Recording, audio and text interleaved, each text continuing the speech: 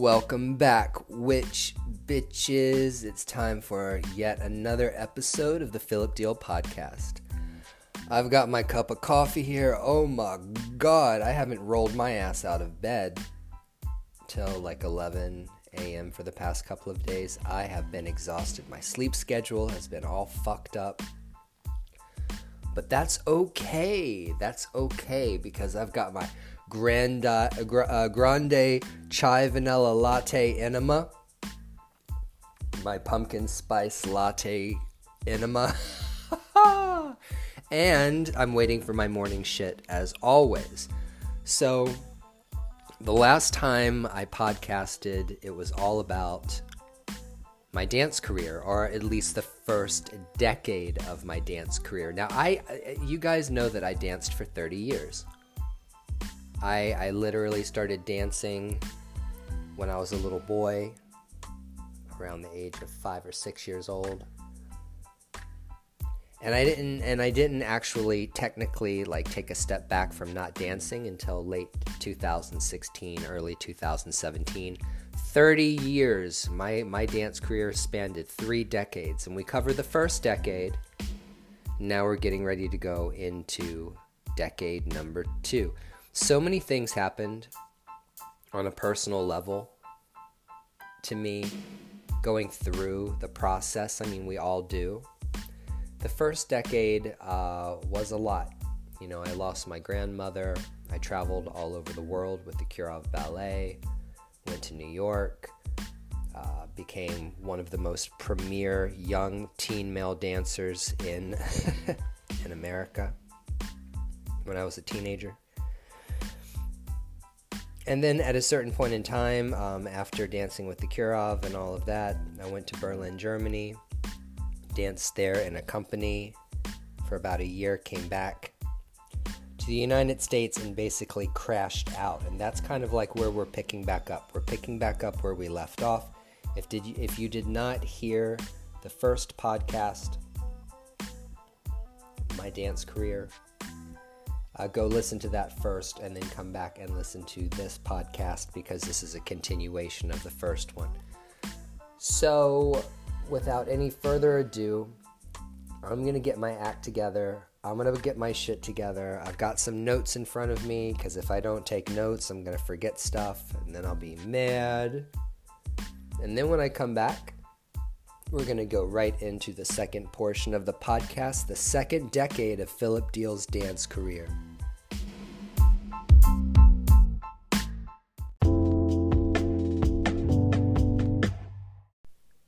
So obviously, I'm not just going to talk about my dance career, but I'm also going to talk about my life, my drama as it continued to unfold in my personal life along running parallel with my dance career. So I've got to give more context to what happened when I was dancing with the Komische Oper in Berlin, Germany. By the time I actually got to Berlin, I was burned out. I was already burned out when I took the job and went to Berlin. And when I got to Berlin, I was just a mental and emotional basket case. I was really not prepared to go to a foreign country at all. Going to a foreign country was probably either the best or the worst thing that I could have done at that time in my life. Now, I had just left the Kirov. Why I left the Kirov is going to be the subject of another podcast, because that will tie in with my entire podcast talking about my alcoholism that also spanned almost 30 fucking years, okay? So I'm going to do a podcast on alcoholism and addiction and my struggle with alcoholism. But needless to say, when I went to Germany, I was very physically weak. And for some reason in Germany, the food just did not sit right with me. I mean, they eat really, really weird over there. I think the only meal that I could get down that I could stomach was Wiener Schnitzel. It's like a beaten piece of meat that's like fried, and then they put cheese sauce and mushrooms on top with potatoes. If you ever go to Germany and you go to a hotel, or they always eat like cheese in the morning and bread. A lot of cheese, a lot of bread, a lot of cured meats like prosciutto and sausage, or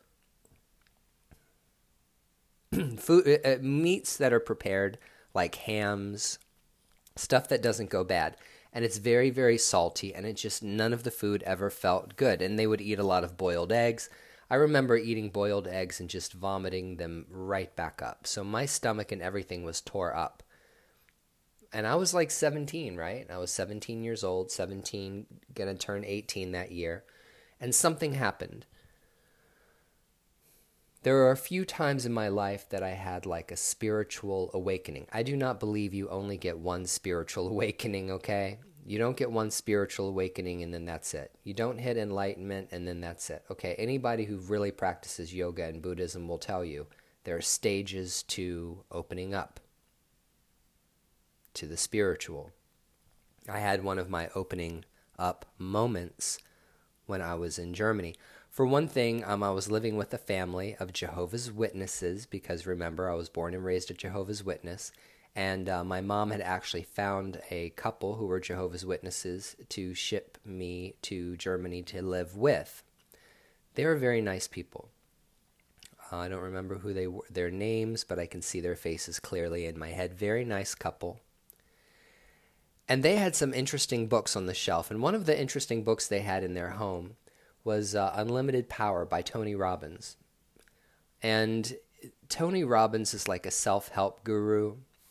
He's really into neuro-linguistic programming, or rewiring your brain to think a certain way to be successful. It's a whole movement, of course, the neuro-linguistic programming, self-help community. You know, there's a million books you can buy about self-help. But I read Unlimited Power, and Unlimited Power is actually a very, very good book. I mean, it wasn't a bestseller, and there's a reason for it. The techniques that Tony Robbins gives in Unlimited Power, the meditations that he gives to change your brain, really work. But what was the result of doing all of those brain enhancement, neuro-linguistic programming exercises to rewire my brain? Well, suddenly I had a very deep desire for something spiritual. I had lived such a chaotic life. My life was nothing but chaos for so long. Oh my God. There's one thread or word that I can use to describe my existence up to this point in time, even in my life. The word is chaos. And like, not in a good way. Not like chaos magic. I mean literally a human shit show, tumbling through life. And I had a deep desire one day to pick up a Bible. Well, the New World Translation. It's the Jehovah's Witness version of the Bible. Because I said, I want to read the teachings of Christ. I want to know what Jesus says. I opened it up to the book of Matthew, and in my heart, in my mind, I had decided that if there was a message that I needed to pull my life together and pull myself out of the garbage can that I had found myself in, Jesus would have the answer.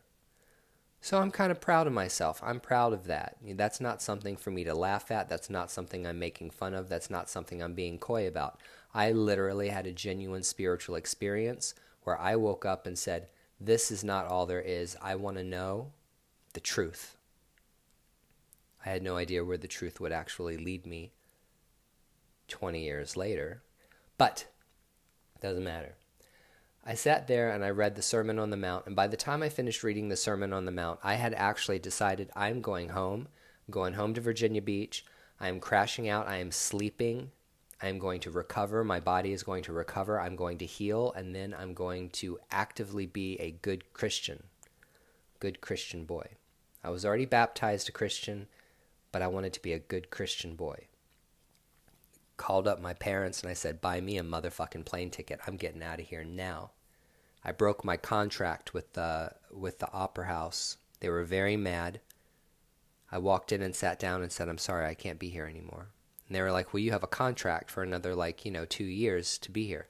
I said, I will not be coming in tomorrow. I'm getting on a plane. I'm flying back to America. You can sue me. There's nothing you can do to keep me here. I can't stay here. I am sick. I am not well. If I stay here, I could get very, very sick. I could die. Well, I left the Opera House that day, never to hear from them again, and got on a plane within the next 48 hours, flew back home. Crashed out. I literally crashed the fuck out and had decided that I no longer wanted to pursue dance in any fashion at all. It was not what I wanted to do in life. I wanted to actually pursue spirituality. Well, my mother, of course, found that to be a very unacceptable decision to make in life based on how much time, energy, and money that was spent on me to become a professional dancer. I told her, look, I'm done. I'm not dancing again. We're not doing this. So there you go. That wraps up. That's the story that really wraps up the first decade of dance. Well, my mom was very, very tricky and very, very sly. And she said, well, we're back here in Virginia Beach. I'm going to find a place for Philip to dance. So now we're getting into the next decade of dancing that had a lot to do with everything I did in Hampton Roads, Virginia Beach, Norfolk, Portsmouth, Suffolk, and Chesapeake. Everything I did when I opened my dance studio down there, working with kids, choreographing for kids, competitions, and working with the dance companies that were in Hampton Roads. Now we're getting into the local. We're bringing it home. One morning I woke up and my mom said, get in the car, we've got errands to run. So I said, okay. I got into the car. Now what? I'm like 18. Yes. Yes, I'm 18. And my mom starts driving to up and down Virginia Beach Boulevard, and she finally lands in front of a dance studio. She pulls into a dance studio parking lot. And I said, why are we here? She said, there's a woman in there. Her name is Beverly Duane. She's a choreographer. She wants to meet you. I want you to meet her. I got so mad. I was mad. I was so mad. I was like, how dare you? How dare you bring me to a dance studio? I told you I want nothing to do with this anymore. Fuck you. I don't want anything to do with this anymore. And once again, a second time, my mother made a major intervention in my life to try to keep me dancing. The first time, as you remember, I don't remember if I told you this or not, but when I was about 11 or 12, I had also come to the decision that I no longer wanted to dance anymore because I was over it by the age of 13. My mom, when I told her that I was quitting dancing and I was never going to dance again, literally pulled the car over and faked a heart attack to get me to keep dancing. She literally faked a heart attack in order for me to feel guilty. She guilt-tripped me into continuing to dance when I was a kid. And that's why I ended up going to the Kirov, because I kept dancing through that fiasco. So this is the second motherfucking time my mother has pulled some shit on me to keep me dancing. I said, I'm not getting out of the car. She said, fine, sit in the car. She got out of the car. She went inside. I sat in the car for about 15 minutes. Then my mom comes to the window with the look on her face like she's Satan the devil. She came to the window with the evil face, like, I'm going to kill you. You're going to die if you don't come in here. Gritted her teeth, made her face at me, and made this gesture that was like, you get in here now. I was still very highly impressionable.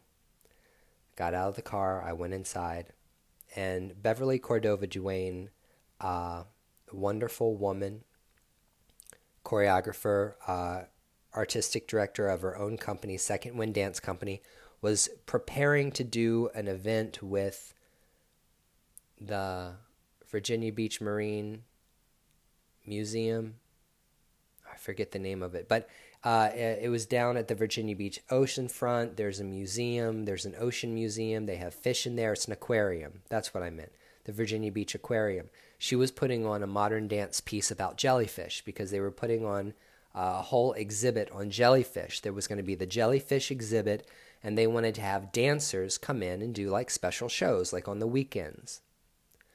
So Beverly was like, we're doing a project. I really, really need a dancer. It's very simple. I've got 3 other dancers and myself. Well, it was going to be Beverly, Stacy, and Shannon, who became 3 very close friends to me over the next decade, who were choreographers, dancers. And Shannon actually taught for me at my dance studio. She said, I need another dancer in order to make this work. I'm in a time schedule crunch, and I need someone who can actually dance, who can pick up choreography fast. And I said, okay, well, I'll come into the studio. I went into the studio, and I started moving with them. Next thing I know, I'm dancing with Second Wind Dance Company. And I continued to dance and perform with Second Wind Dance Company for almost a decade. Second Wind Dance Company was an adult modern dance company. There are only a few dance companies in the Hampton Roads area that were adults putting on adult, well, you would say it's a recital, but performances of modern dance. And Beverly was one of them. So I said, man, I'm so out of shape. Yeah. For about almost a year, 9 months to a year, I had literally laid in bed and laid on the couch and watched movies and just studied and read my Bible and all the publications by the Jehovah's Witness organization. I read all their books. I read the Bible twice from cover to cover. I not only read the New World Translation, but I had the King James and the NIV and several other translations, the Catholic version of the Bible, New Jerusalem Bible. I was Bibled out. I was Christianed out and very deep into it. Maybe one day I'll make a podcast that's more deep into the whole Jehovah's Witness organization, their history, their theology, what it's like growing up in that religion, and what it's like getting disfellowshipped or excommunicated out of the religion. I'll go into all of that some other time. But I had spent a lot of time just reading and meditating and studying spirituality, and I was very out of shape. So I got a Bally's membership, Bally's Total Fitness membership, and I started taking ballet classes on Tuesdays and Thursdays from I think it was 11:30 to 1. There was a man named Albert Watson, a wonderful, wonderful man, who used to dance with Alvin Ailey. And he taught adult ballet classes during the daytime for adults that used to dance. And I would go and I would take it at Norfolk Academy in Norfolk, Virginia. He was a great guy. And I think one thing that I forgot to tell you when I used to do international competitions is I actually ended up going to Varna, Bulgaria, to the largest international ballet competition in the world. I didn't place.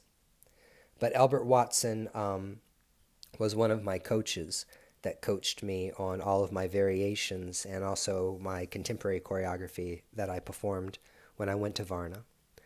So Albert was very important to me, very, very important to me. He was a great guy. He was a mentor to me. I looked up to him, and he really did clean up my technique. Taught me a lot. I love him to death. I wish him nothing but love, peace, and joy, and good health. Same thing to Beverly. So I started dancing with Beverly, and we put on this show at the aquarium. We were the jellyfish. There was 4 jellyfish. We had costumes that were very jellyfish-like, and it was cute. It was really cute. And then after we would do the little performance as jellyfish, kids that came to watch the show, we would teach them little modern dance moves and get them to move like jellyfish. It was really cute. I really enjoyed that, and I enjoyed it so much that Beverly said, look, I'd really love for you to dance with me. If you're interested in doing more performances with me, you're more than welcome to join my troupe. I'm going to be doing a show I don't know, in 3 or 6 months from now. Would you be interested in doing it? And once again, I am back into dance. Now, we need to take a step back, because when I was getting ready to go to Varna, Bulgaria, being trained by Albert Watson, the Virginian Pilot, which is the largest distributed newspaper at the time, was the largest distributed newspaper in Hampton Roads, I think almost in Virginia. decided that they wanted to do an article on me. My mom had contacted the Virginia Pilot and said, my son is preparing to go to an international competition. It is very, very big. It's huge. It's like the Olympics of dance. It's the Olympics of ballet. Would you like to do a story on him? And so they sent a woman to follow me around for about a week. She went to a performance I performed at. She would go to ballet classes and watch me rehearse. She'd see my rehearsals. And then what ended up happening, woke up one morning to the Virginia Pilot with me on the cover of the Virginian Pilot. I was on the cover. I was a cover story for the newspaper. And I was the main spread. I was the centerfold. I was the center spread in that newspaper that day, that week, that had all kinds of pictures of me and my story about how I danced, how I went to the Kirov, how I went to international competitions, and how I was going to Varna. If you go to my YouTube channel, you'll actually see... Oh no, that was Paris. I'm sorry, wrong competition. But if you go to my YouTube channel, you'll see a lot of choreography that I used to do. You'll actually see me performing with Second Wind Dance Company on my YouTube channel. In my dance playlist of videos that I posted for you guys to watch, there is me performing 2 of Beverly Duane's routines with Second Wind Dance Company, Rush Hour and Silence. Now, I performed a lot with her. A lot. But those are 2 performances that I have on YouTube. So, you know, the wrapping up of my international competition career really happened when I went to Varna. I did not place. It was a shit show mess going there. It's a lot more complicated with a lot more moving parts than I care to remember or talk about. Then I also went to Paris a second time. The second time I went to Paris, I won my silver medal. I did not win a medal the first time I went to Paris. I had to go there twice. I went back a second time and I medaled the second time. Silver medal, first American ever and youngest American ever to place in the International Contemporary Dance Competition in Paris. Let me have a sip of my coffee. Now, the studio that my mother had taken me to meet Beverly was a dance studio, but it had gone defunct. And they wanted to, whoever was teaching dance there left. They were not teaching dance there anymore. And they were looking for a new, someone to rent that studio space to keep the dance studio going. My mother and I and my father decided that we were going to make that the Philip Deal Dance Center. And I opened my first dance studio when I was 19. 19 years old and got the keys to this dance studio space, and I started teaching dance. And we did well because a lot of the kids that came to take dance from me were Jehovah's Witnesses. Oh, finally a place Jehovah's Witness kids could go to do something that would keep them in shape and not conflict with the teachings of the Watchtower. So there was nothing any witnesses had to worry about because of the so many restrictions that are put on individuals from the religion. And I did very well because I became the dance teacher to a lot of witnesses. And that's what happened. That was the Philip Deal Dance Center. And I started the Philip Deal Dance Project, which was my own dance company, which had a lot of older teenagers in it and young adults and people in their early 20s that wanted to perform. And I actually produced, I think 5 shows. I think I produced 5 shows over a period of 6 years. 6 or 7 years. So we did a lot. And so the Philip Deal Dance Project became a thing. It was my own modern dance company. I still performed with Second Wind Dance Company. And then I came into contact with Todd Rosenlieb. Todd Rosenlieb was a modern dance choreographer who had moved from New York City. He used to dance with the Eric Hawkins Dance Company. Came down to Norfolk, Virginia to settle. I don't know why. Very nice guy on the outside, rotten to the core on the inside. I shouldn't say that. Very, very selfish person that used me very, very, very badly to get his company off the ground. So we're going to talk about Todd because I just want to call out Todd and talk about the experience that I had with him. One of the things I put him through, exacting my revenge on him. So what had happened was Todd Rosenlieb was this guy who came down and he was hired by Virginia Ballet Theater to choreograph contemporary and modern pieces for their company. I don't know if the Virginia Ballet Theater is still operational or if it went defunct, but it was like the ballet company of Hampton Roads. They were the ballet company that would put on the Nutcracker at the Opera House, at the Virginia Opera House and Norfolk Opera House every single year. They were like the local dance company. So they had adults that were the principals and soloists, and then they had a lot of kids, and they put on the Nutcracker every single year. Well, Todd had a falling out with Virginia, with the ballet company, and approached me because I had met and done performances with Beverly, where Beverly and Todd did some joint performances with one another.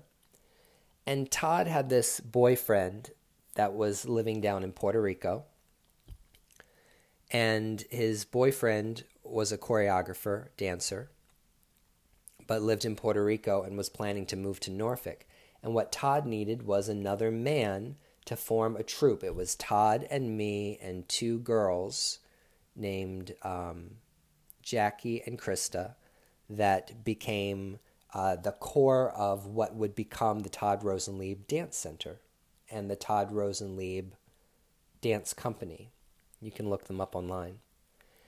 And so for about almost a year, for about 6 months to a year, I would rehearse with Todd, and we would go do all these performances at all these dance festivals up and down the East Coast. He sent me to Massachusetts with one of the female dancers to perform with stars of the Dance Theater of Harlem one time. I did a lot for him. I danced my ass off for him, and we would put on these performances, very, very small performances with only 4 dancers. So he had choreographed a lot of routines that was like duets, trios, and quartets. Just as part of his choreography, he had a lot of small group choreography that he could set on us. Well, he wheeled and dealed until he got all the funding he needed to open up his studio in downtown Norfolk, and used me, my image and my name and my clout in order to get that money. It's like I have I have Philip Deal, the famous professional dancer from Hampton Roads. He's in my company. We're doing this. We're performing. We're going to do this. And don't you know, after he got the funding for his show and after he got the funding for his dance studio, he fucked me over, man. He screwed me over. We had a particular routine that we did to Rufus Wainwright. It was a compilation of like 3 songs from Rufus Wainwright that was a quartet between me and Todd and Krista and Jackie. And we performed that. It's a great routine. We performed that for like a year. And we performed that all the way up to the grand inaugural performance of Todd's company. So this was very involved. This was very in-depth. And I hardly got paid anything. I got paid like nothing to do this. I decided that I was going to do this. And I basically took peanuts with the clout that I had as a dancer to be able to help Todd get his company off the ground. Well, this is what had happened that pissed me off beyond all belief. After almost a year of doing this quartet with Todd in these costumes that we performed in, I was also performing the routine in the grand inaugural performance. Finally, Todd's boyfriend comes up from Puerto Rico to Norfolk because he was going to be in the performance. I was walking down the street in Norfolk, Virginia, and I was looking at the latest art magazine. Portfolio magazine was an art like little paper in Norfolk. And I saw the cover of Portfolio, and I saw Todd, I saw Jackie, I saw Krista, and I saw Ricardo, his boyfriend, wearing my motherfucking costume in a photo shoot that they went and did. They did not tell me about it, wore my costume for this photo shoot, and slapped Ricardo, who had absolutely nothing to do with the company until like a month before the inaugural performance, on the cover. If you go to Todd Rosenlieb's dance studio, you'll never see a picture of me anywhere on the wall ever. You'll never see that I was associated with Todd Rosenlieb's company ever. As soon as his boyfriend showed up, well, I was no longer, the other male founding dancer in his company. Oh, I was mad. I was so mad that I got fucked over like that after helping him get all that money, after helping him get his funding, after dancing my ass off for almost free for a year, that I was slapped in the face that I was not on the cover of that magazine. That's really important. I deserve to be on the cover of that magazine. I'm not being a cunt. I'm not being a bitch. I'm telling you, as a founding member, it should have been me on that magazine, not his fucking boyfriend. Well, the day came that we were going to do the inaugural performance. Okay, now this was like a month and a half later. I had rehearsed. We were doing this big routine. Eric Hawkins' original work was being performed. Eric Hawkins was a very famous modern dance choreographer in New York, and Todd had actually got the rights to do one of his very large works, Plains Daybreak, Well, it was the day of dress rehearsal and the first performance of Todd's inaugural show. And my alarm went off at 8 a.m. I was supposed to get up, take a shower, get my dance clothes together, go down to the studio, rehearse all day, and then do the performance. Well, 8 a.m., my alarm went off, and I decided, I think I'm going to go back to sleep now. So I turned the alarm off, and I went to sleep. I woke up about an hour later. It's 9 o'clock. I'm supposed to be at the studio. I'm supposed to be at the theater. So it's 9 o'clock. I still don't feel like getting up. I don't give a fuck about Todd or anything he's doing today. Went back to sleep. I picked up my phone and looked at like 11 o'clock. There was like 25 phone calls from Todd and all the other dancers, voice messages. The first voice message from Todd sounded like this. Hey, good morning. We're getting ready to start our rehearsal at the theater. I'm sure you're on your way. Just wanted to make sure that you're on your way. We're going to be starting in about 15 minutes. You still have about 15 minutes to get here and put on your dance clothes, and we're going to be getting started. The second message sounded like, where are you? You're supposed to be at the theater right now. We're in the middle of rehearsing Plains Daybreak. Where the fuck are you? Get your ass over here. The third message was the irate messages. What the fuck? What are you doing? Where the fuck are you? What?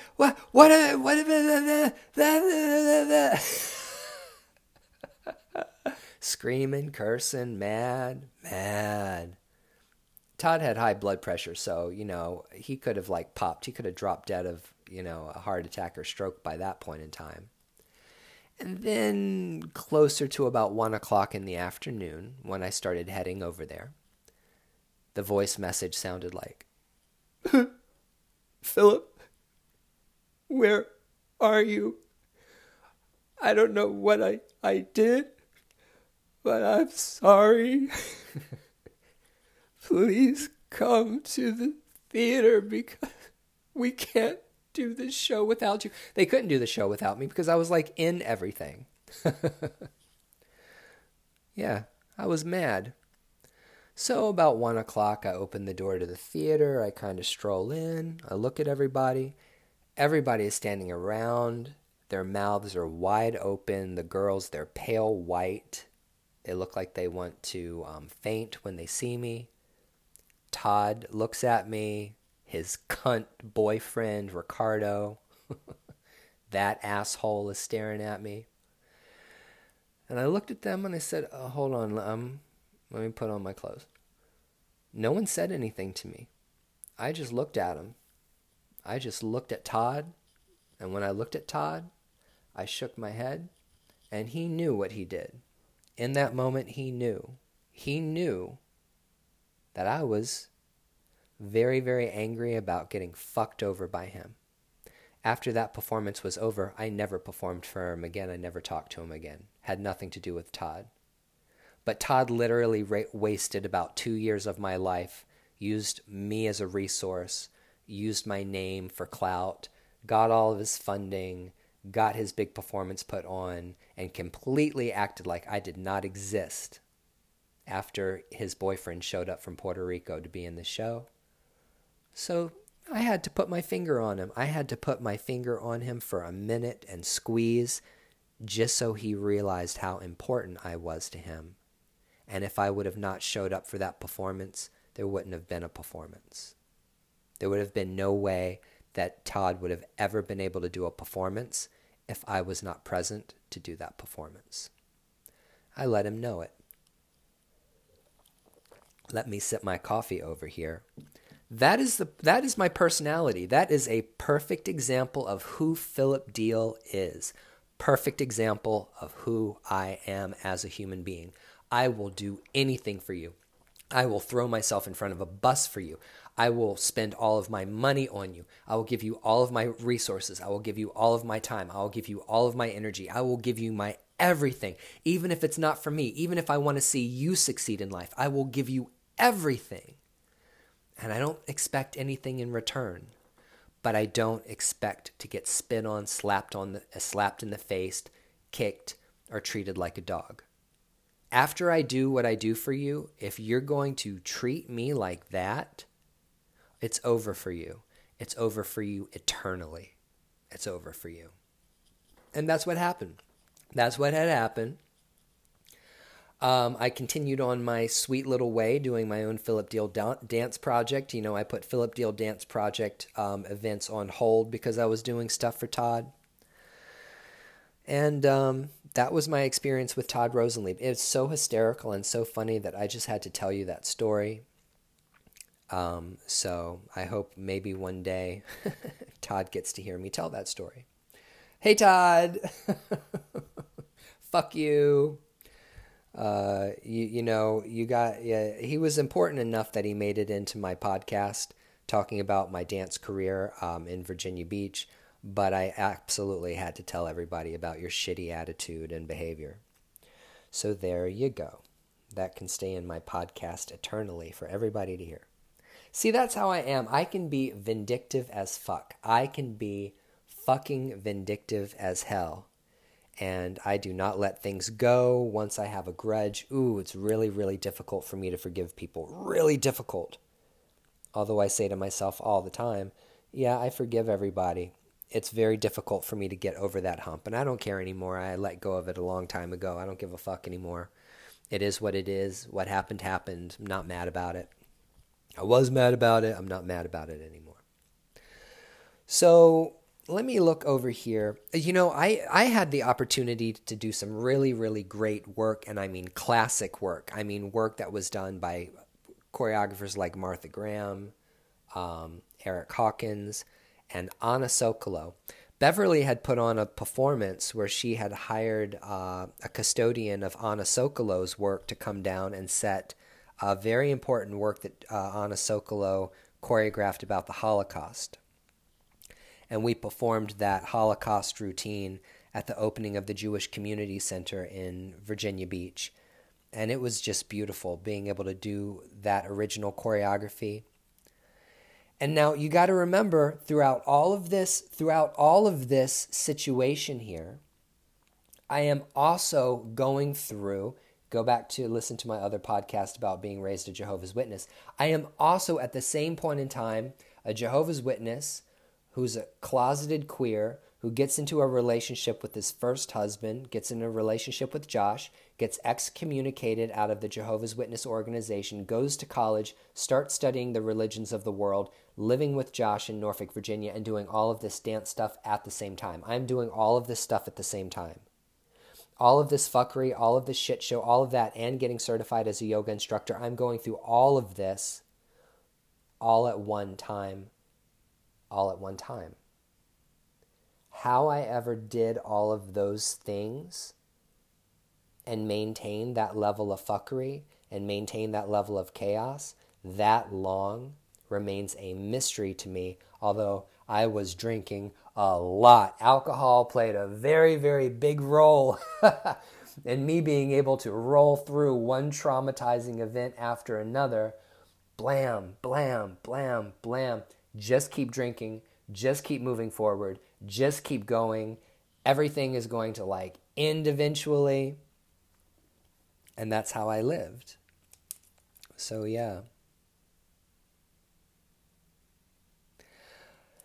We're going to take a little bit of a break. I'm going to take a little bit of a breather here and review kind of like what I talked about. And I need to talk more about the Philip Dale Dance Center, my dance school. I need to talk about some of my adventures at Bally's, Total Fitness in the locker room, make it a little sexy. And then talk more about how I wrapped up my dance career in Hampton Roads and then eventually moved to Massachusetts, to Boston, and started dancing here.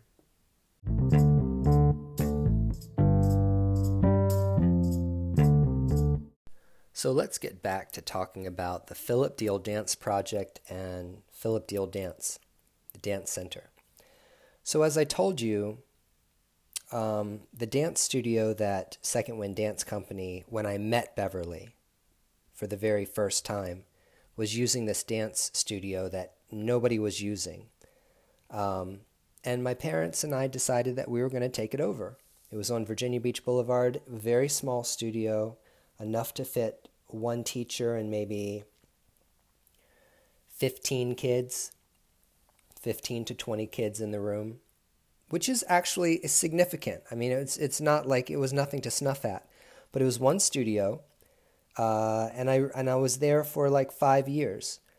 I had that studio for 5 years, and so I kind of opened that studio right after having that big article done about me in the Virginia Pilot. So there was enough advertising to start pulling in students, and we did well. We did well until I got disfellowshipped and kicked out of the Jehovah's Witness organization, and then all of the Jehovah's Witness kids stopped coming to my dance studio. And it was about a year or so, or 2 years after I got disfellowshipped out of the religion, that we had to close for 2 reasons. The first one is that there was not enough money coming in to keep the place, and number 2, I couldn't go to work every single day and see my fucking mother and aunt's face. Because even though I was disfellowshipped and I had nothing to do with my family, my mother tried to keep the business, because as long as we were doing business with one another, we could have interactions with one another. Do you see how it works? Can't be friends with your family, can't be with your family, but if you work or do business with them, then you're required to.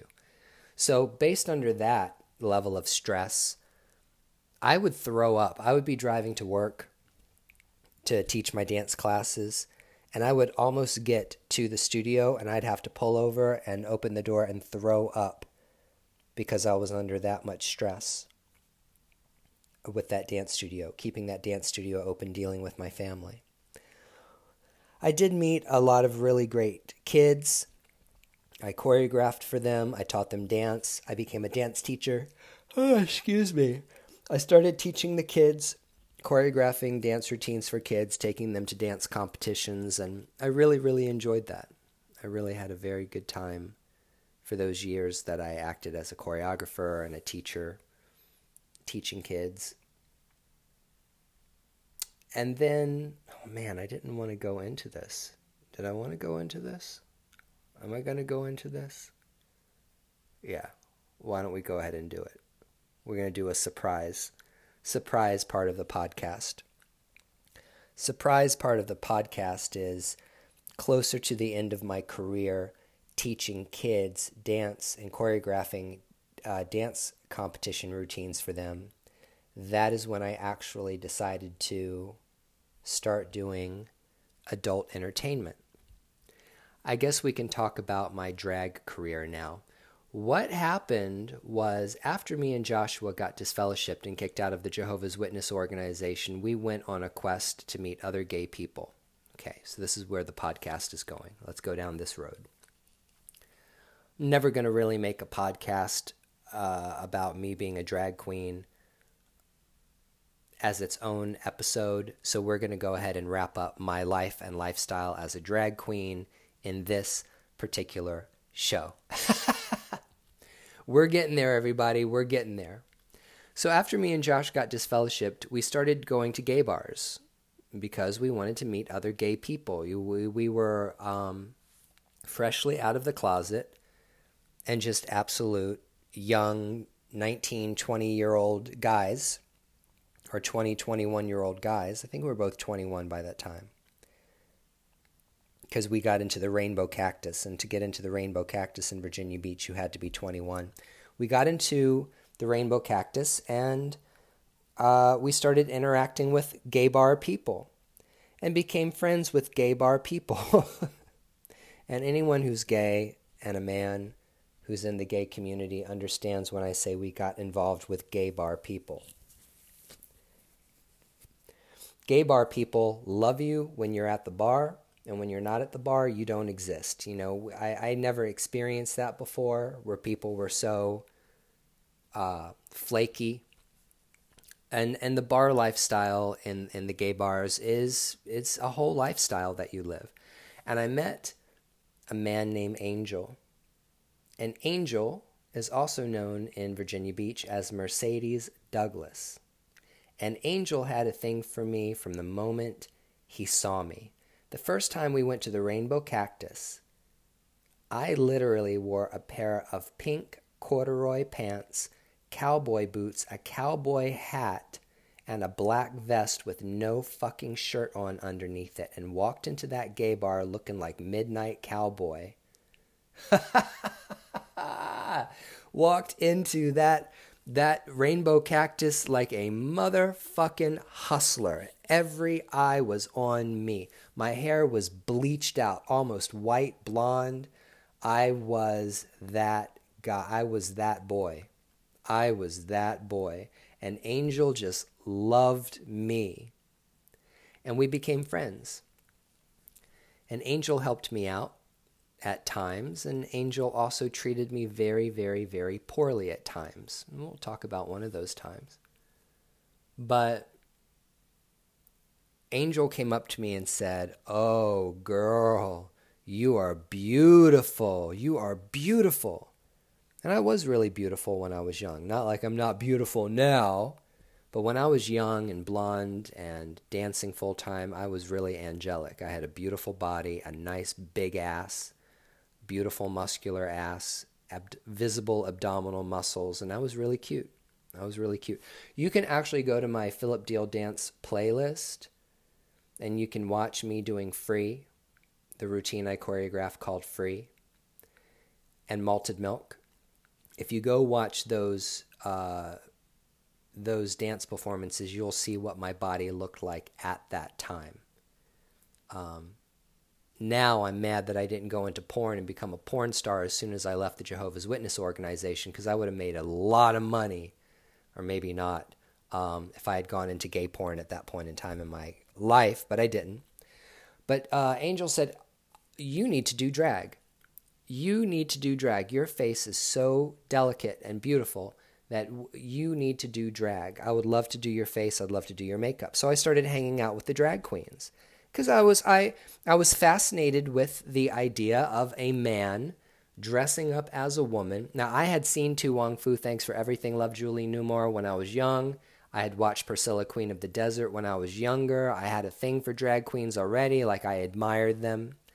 So I was like, yeah, I would love to do this. Josh hated it. Oh my God, Josh hated it. He absolutely hated it. He was totally 100% against it. He let me know about it and punished me for it, for wanting to do drag. He was such a jerk.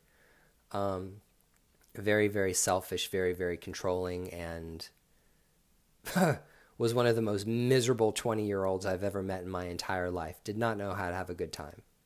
Absolutely, probably still doesn't know how to have a good time. I hope he's mellowed out in his old age. But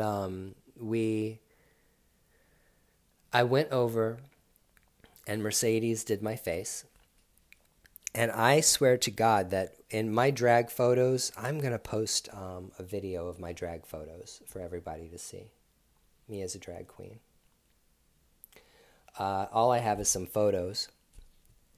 But you will see that I did a lot of impersonations. I look like Carol Burnett. I did Liza Minnelli. I did Catherine Zeta-Jones from Chicago.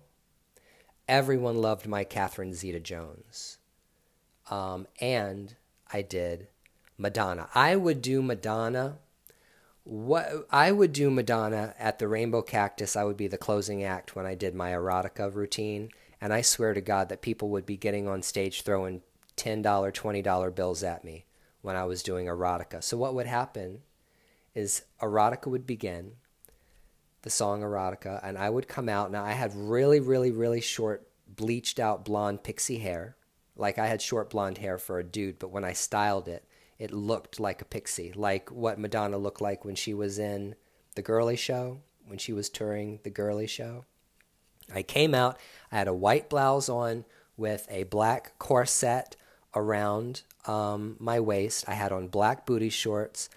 I had on these thigh-high black patent leather boots. I had a whip and I had the mask. I would come out and I would do erotica.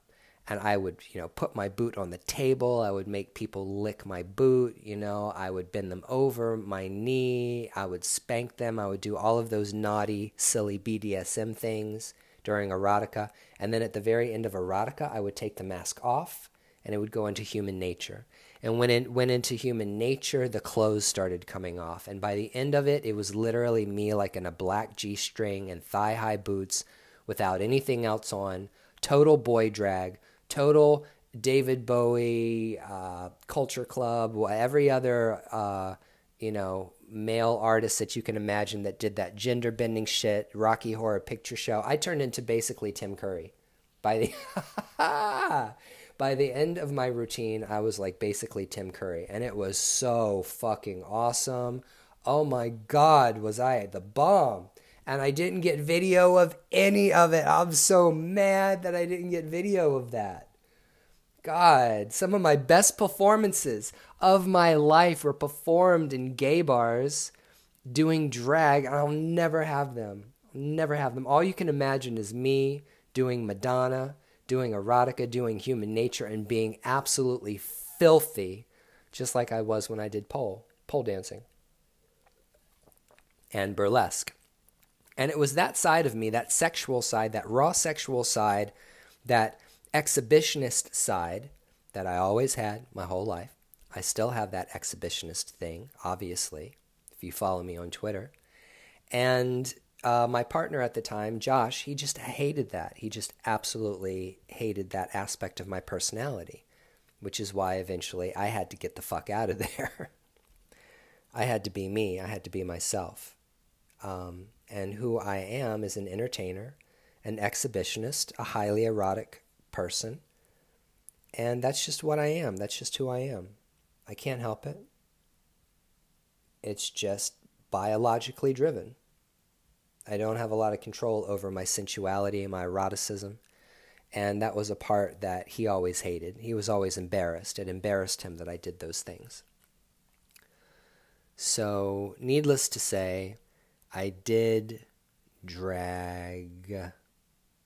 And my kids knew that I did drag. Like, I did the drag thing, and even my students knew that I was a performer and an entertainer, and I worked in a bar. And it was very, very, very...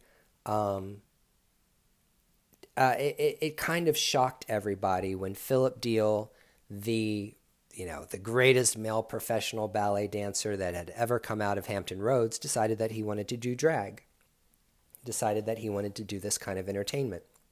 I don't want to be a woman. I've never wanted to be a woman. I am not a trans person. I've always been kinky. I consider myself heteroflexible. I'm not gay. My sexual orientation is I'm in relationships with women. My primary relationships are with women. After I left Josh, I started dating women, and I have continued to date women. Never went back to being with any men as far as being in a relationship, even though I tried, did not like it, did not want to be in it, was not gay, didn't want that relationship. And I know that sounds absolutely fucking crazy. It sounds crazy town that like for the first, 25, 26 years of my life, I primarily thought that I liked men. I primarily thought that being with men was who I was, that I was gay, and that I would meet a man and I would be with a man.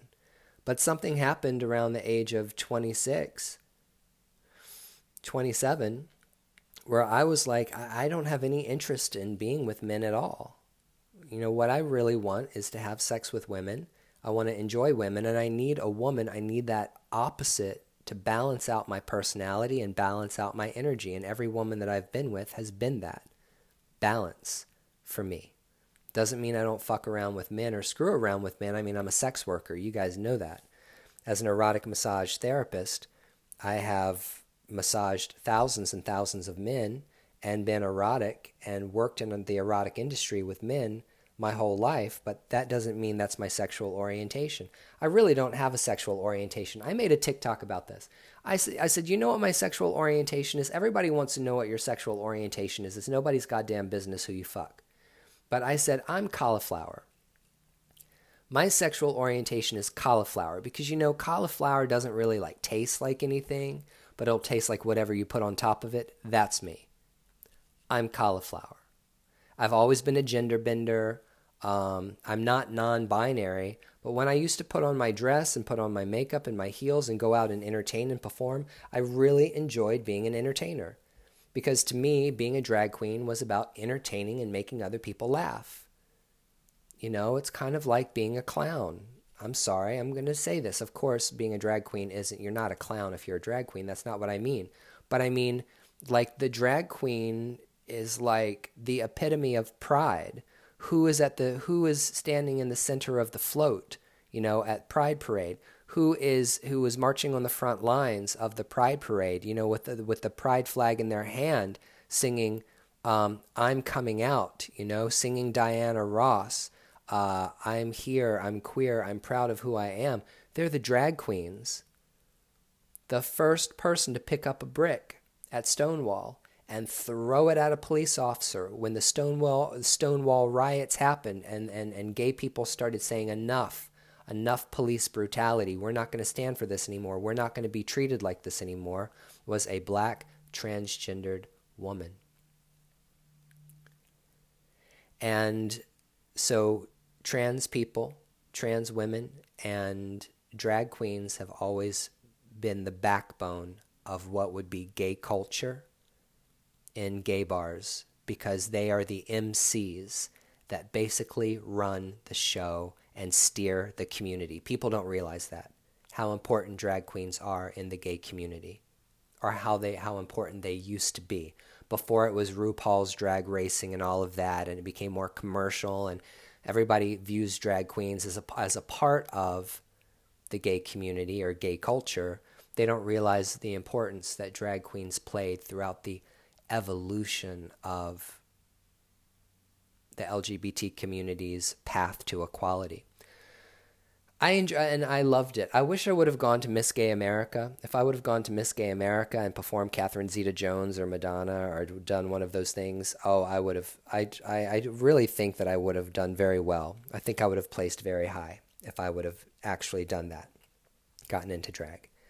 Like, more than just performing in bars every single weekend with Mercedes. I mean, like, actually tried to do it, like, professionally.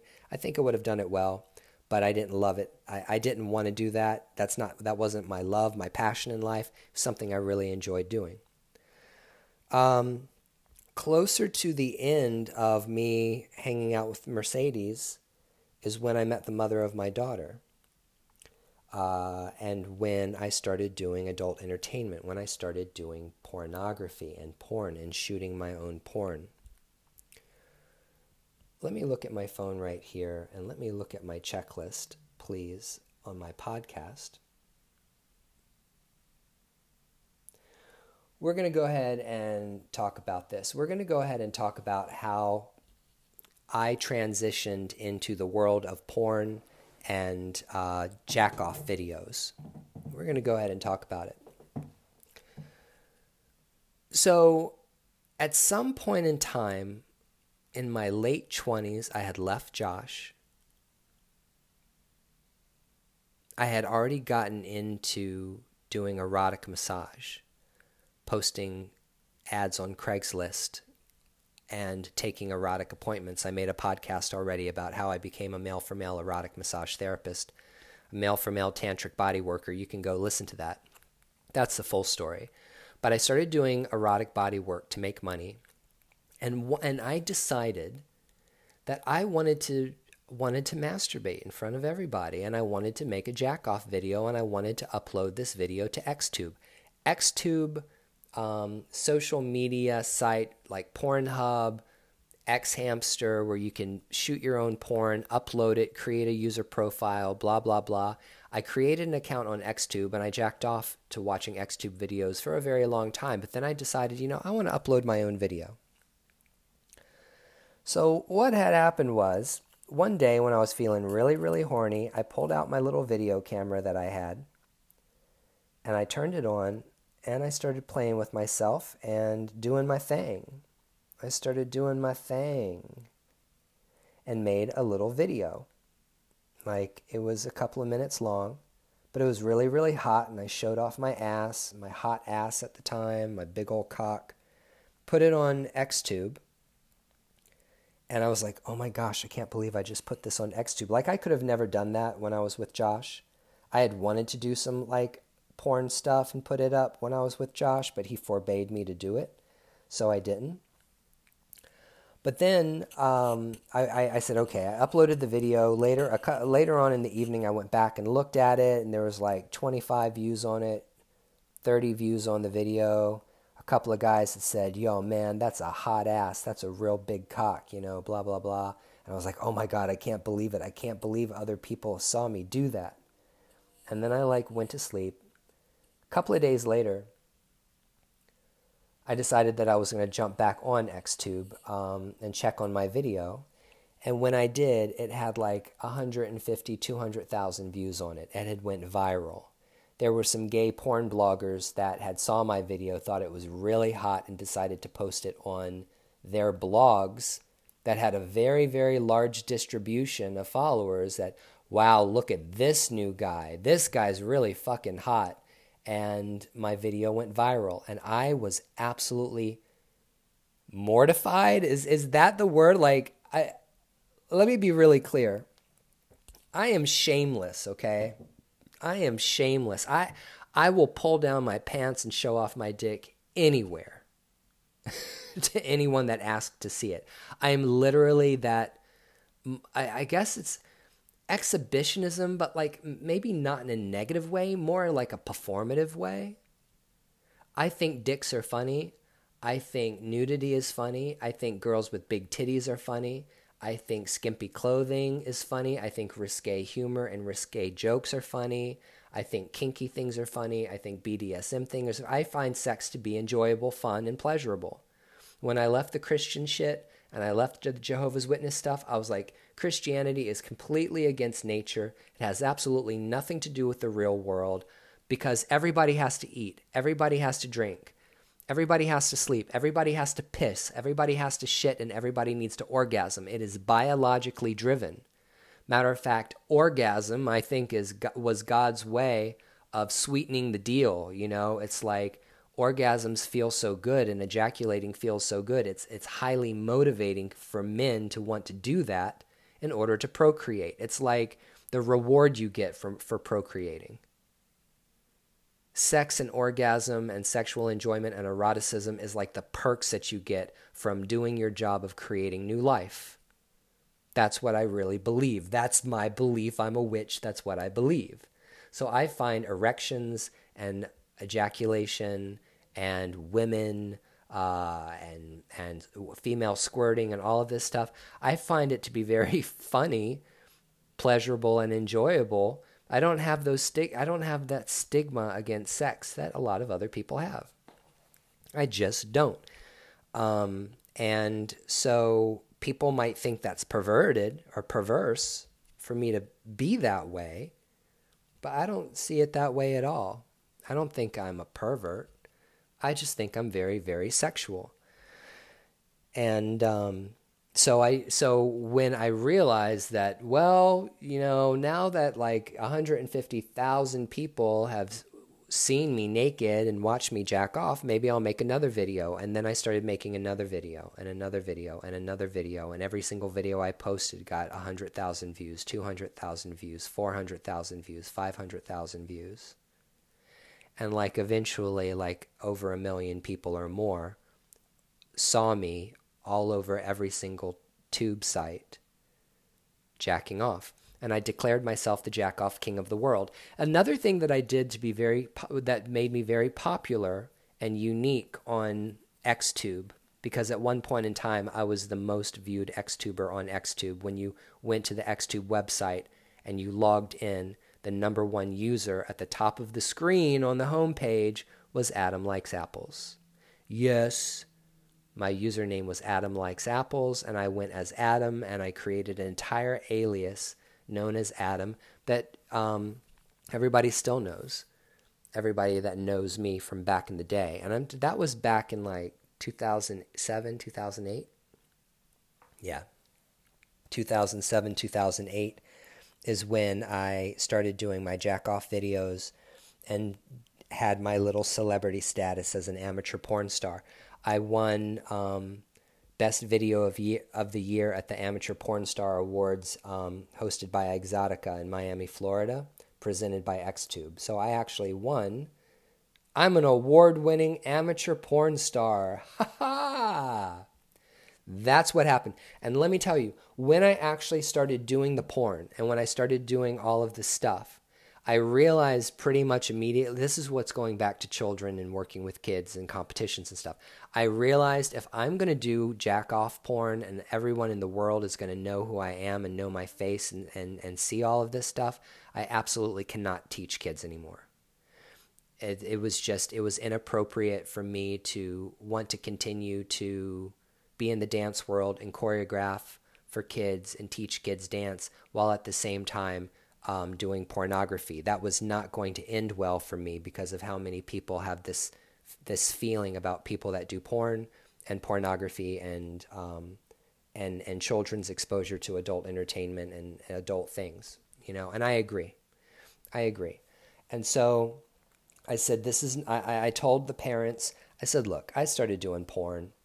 Of course, the parents that I worked with giggled and laughed, and they're like, of course you did, Philip. Of course you started doing porn. I was like, I can't teach your kids anymore because I can't pursue my little career over here as an amateur porn star and sex worker, because doing amateur porn really fueled my industry as a sex worker, It's a calling card. People want to say, oh, you do erotic massage? Yeah, I'm Adam Likes Apples on XTube. You can go watch my videos.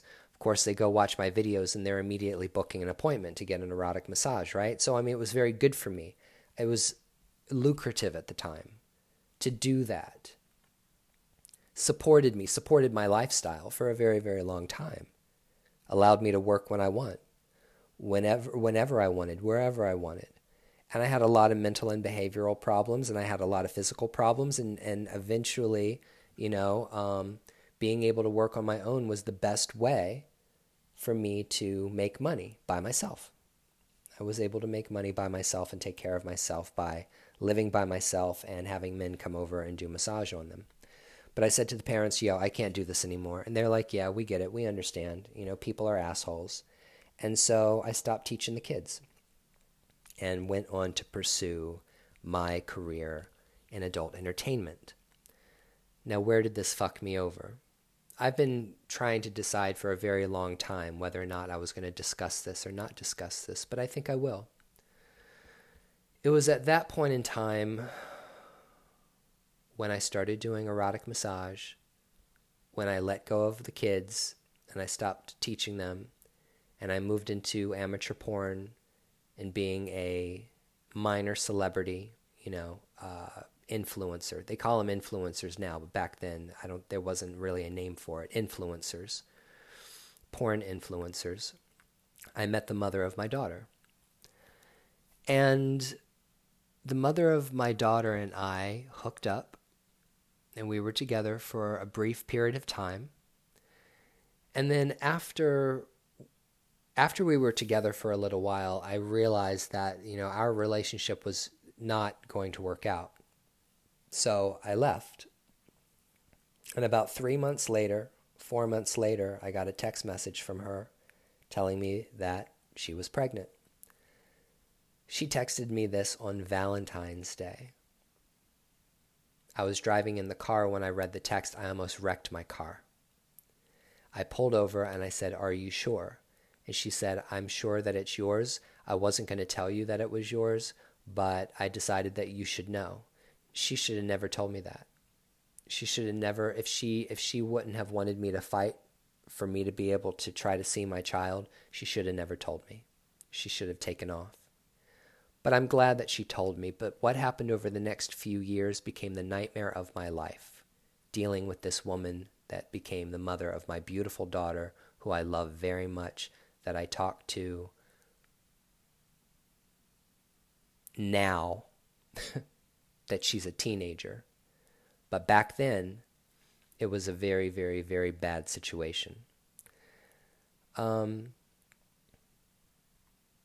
I did not know that my daughter was born until like 2.5 months, 3 months after she was born. I tried to get back with Athena. Yeah, her name's Athena. I tried to get back with Athena for a brief period of time because I felt very guilty. I didn't want to not be a father. I didn't not want to be responsible for the child. But it didn't work out. And after that, after it didn't work out the second time, she stopped talking to me, and the woman hasn't looked in my direction or breathed in my direction or talked to me except for a few times over legal matters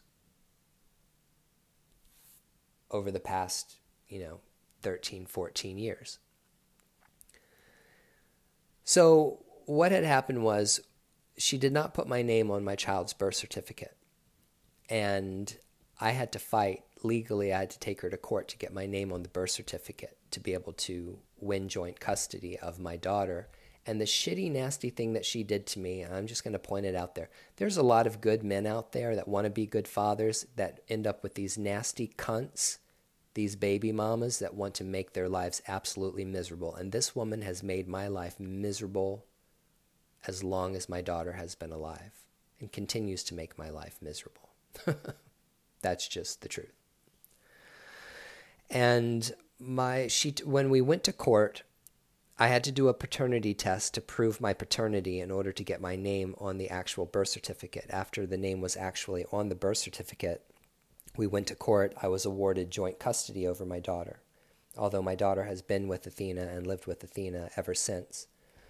Athena picked up and took off and ran away to Utah. And at the time in my life, deep into alcoholism, a sex worker, an amateur porn star, living a very, very sloppy life, doing a lot of things that were not legal at the time. I didn't have any other option but to watch her walk away with my daughter. I did, and I want to be honest with you. I did not have the ability at the time that my daughter was born to be a good father. I did not have the skills to be a father. I did not have the intelligence or the emotional intelligence to be a father. And I also was living a lifestyle that was really, really, really dirty and raw and very adult. There was no room for a child in my life for what I was doing at that time. It would have been really, really bad.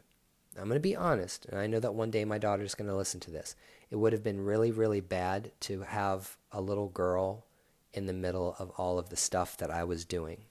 So, in that sense, I'm grateful to Athena that she took my daughter and raised my daughter in an environment that was safe and quiet, surrounded by family, and lived their life as I had to process through my garbage in life, work out my own karma, and get to the other end of my alcoholism.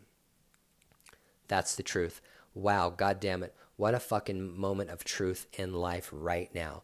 It's like 1:19, the day before Christmas, 2022. I've just given you the most intimate piece of information I could possibly give to you or to anyone about like my life, like the biggest tragedy of my life. There's only two things in my life that I regret, that I really, really regret. And one of them is not being in my daughter's life. But do you know what Athena did to try to prevent me, which she has tried to prevent me and block me from seeing and talking to my daughter her entire life? When we went into court, she actually had the balls to tell the judge that she was concerned about my daughter's safety around me because of the fact that I did porn and amateur porn, as if I would like sexually molest my own daughter because I did porn, because I was an amateur porn star, because I did adult work, that she was concerned about her daughter's safety. Ain't that some shit right there?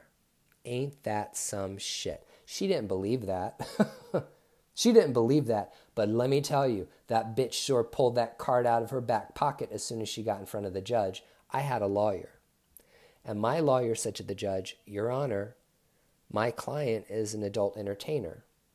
He does adult entertainment. He is an amateur porn star. But there is absolutely no criminal record on him of having any kind of inappropriate behavior or any kind of sexual misconduct, no felonies, no nothing, no accusations against him. There's absolutely no reason to think that Mr. Deal would be a harm or hazardous to his child because he's in the adult entertainment industry. And the judge at the time, surprisingly enough, for being in Southern Virginia, said, I agree. And he was like, without any kind of criminal record, Miss So-and-so, I can't block the father of your child from seeing his child just because you don't like what he does. And that was the end of it. I'm not going to go into it. I'm not going to go farther down that path. That was a very important part of my life. It happened. It's not really something that I talk about publicly ever. I have made TikToks about my frustration as a man dealing with a woman who has made my life miserable and prevented me for a very long time to communicate with my daughter. What ended up happening was after Athena took off and went to Utah, I lost contact with them for a very long time.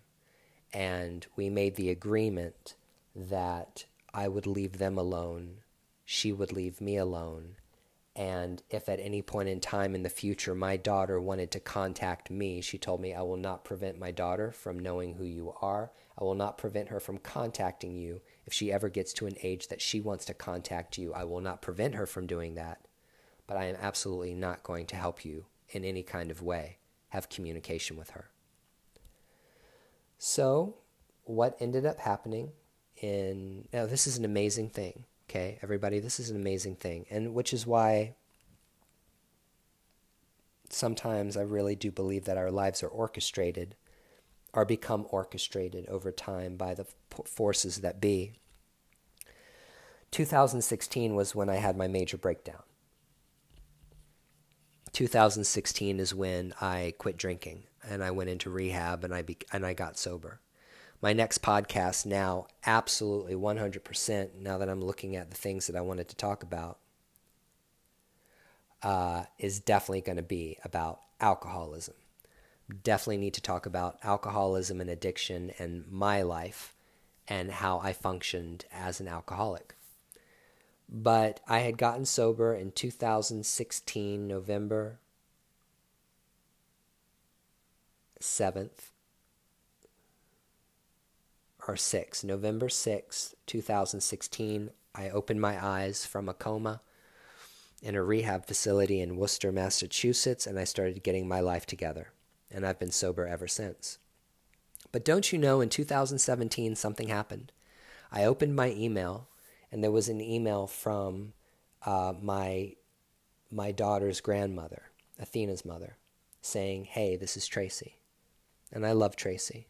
She is a goddamn saint. She has always been very good to me. She has always disapproved about the way I was treated, okay, by Athena.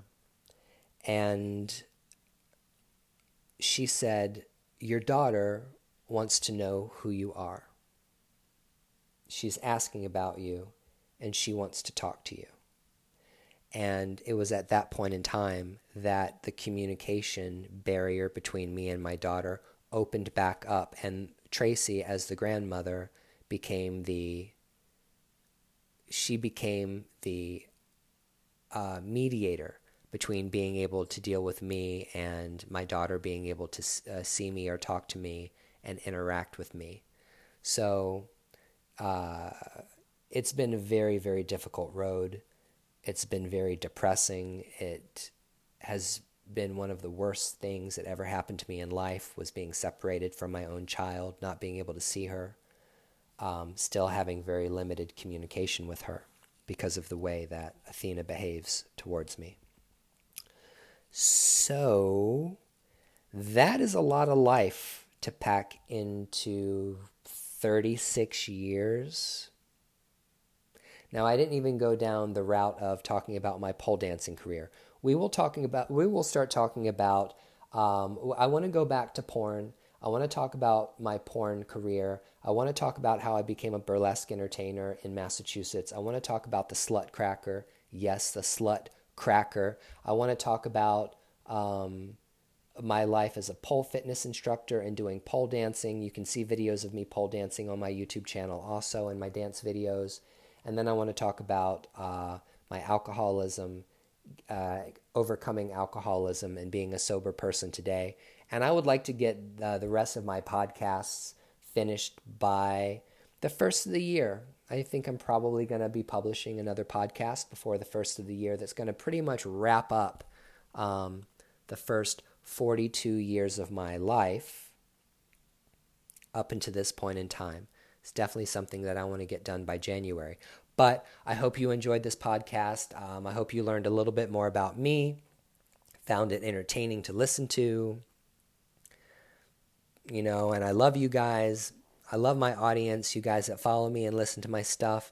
You mean the world to me. Like John Mayer says, let's grow old together. Thank you for listening to me talk about my life. It really means everything to me. And I hope you enjoy this podcast, and I hope you come back to hear another episode very soon in the future. Love and light.